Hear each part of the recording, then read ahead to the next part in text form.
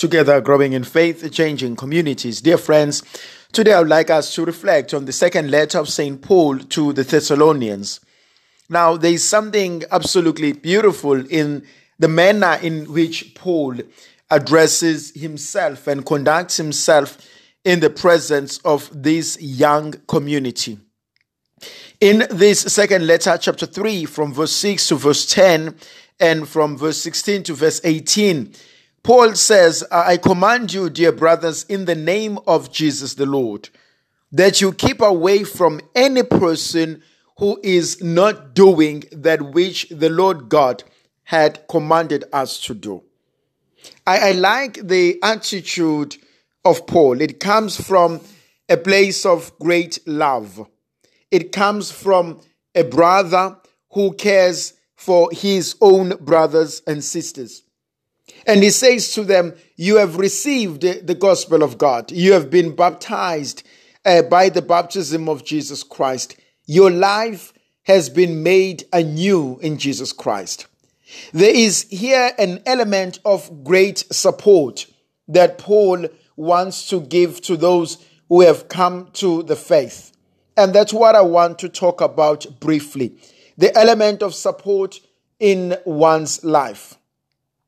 Do you have someone in your life that cares for you? Do you have someone in your life that worries about you? Do you have someone in your life that wants the best for yourself?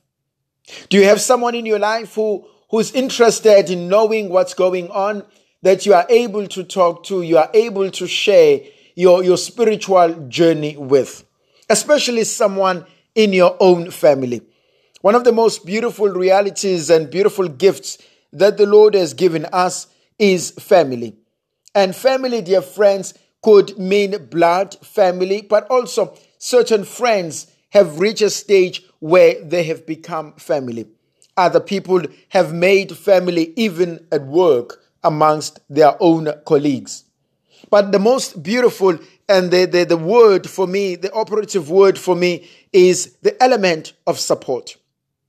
That you do not suffer on your own, that you do not go through an experience without having anyone to take the load with you, or to take you by the hand and support you as you move on in your own life. And so Paul warns the new church, the new convert, and he says to them, just be careful of those who are not doing what Jesus has asked of us to do. But there is also a very interesting word that he uses. He says there are those who walk in idleness. Now, you know what idleness means. It's people who are doing absolutely nothing. And we know what the devil is able to do with people who do absolutely nothing. Does it mean that they sit down the whole day without doing anything? Well, it could mean that.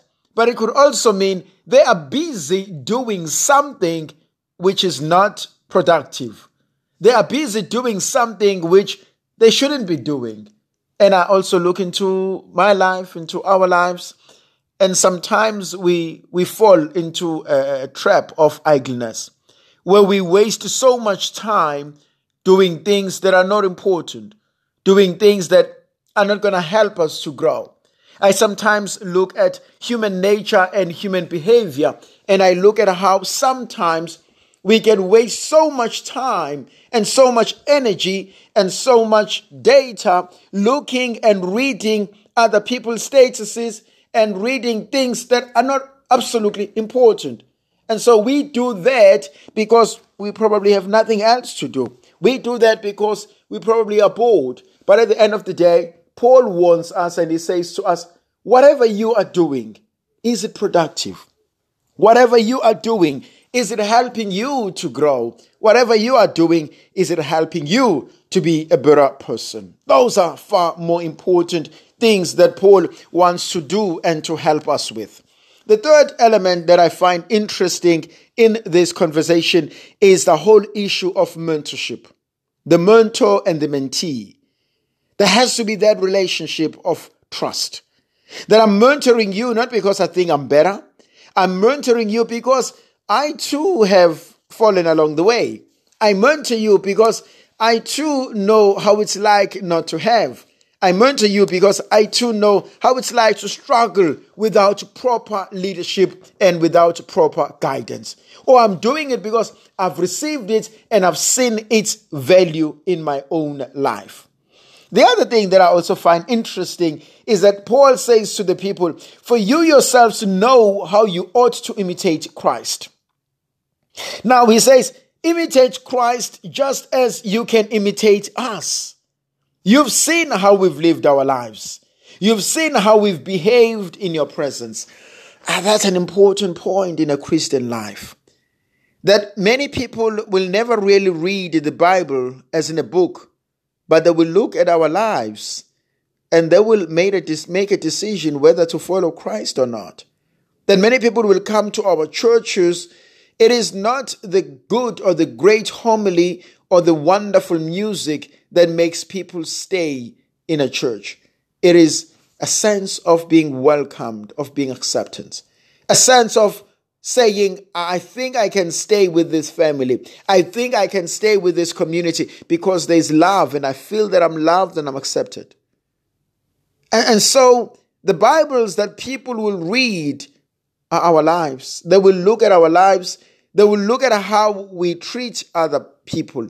They will look at how we treat each other, how we talk about each other in each other's absence, how we treat and behave with each other, and how do we talk about strangers. Those are the most important things, I think. And those are the things that make people look at us as Christians and say, I want to follow your God. And Paul says this to us. He says to us, you need to imitate us as we are trying to imitate Christ. Now, that's a huge challenge because if I want to say that I've got to be living a good Christian life, but that's the same thing that as parents, we ought to have taught our children. That my baby, don't just listen to what I say, but also look at how I've lived my life. And hopefully they can learn something absolutely important in how they can too live their own lives. There are also other most important things that I think Paul has done in here. I love how Paul continues to look at Christ as the center of everything. Without Jesus Christ, Paul seems to not find any reason in becoming a good Christian. Jesus Christ is the reason why Paul continues to suffer, to love, to preach, and to imitate Christ. He says Jesus is the example in which we all need to imitate. He says, I do not work just for people's appraisal. All that I do it for the greater glory of God. The last words that Paul says in this pericope, he says, may the peace of our Lord Jesus Christ be with you all. The peace that surpasses all understanding. The peace that enables us to be at peace within ourselves, at peace with one another. May the peace of Christ continue to reign in our lives. May the peace of Christ continue to reign in our families. May Mary, the Queen of Peace, the Mother of God, of our Lord Jesus Christ, our own mother, may she pray for us as we try to imitate Jesus Christ. May our Lord Jesus Christ bless and protect us, the Father, the Son, and the Holy Spirit. Amen.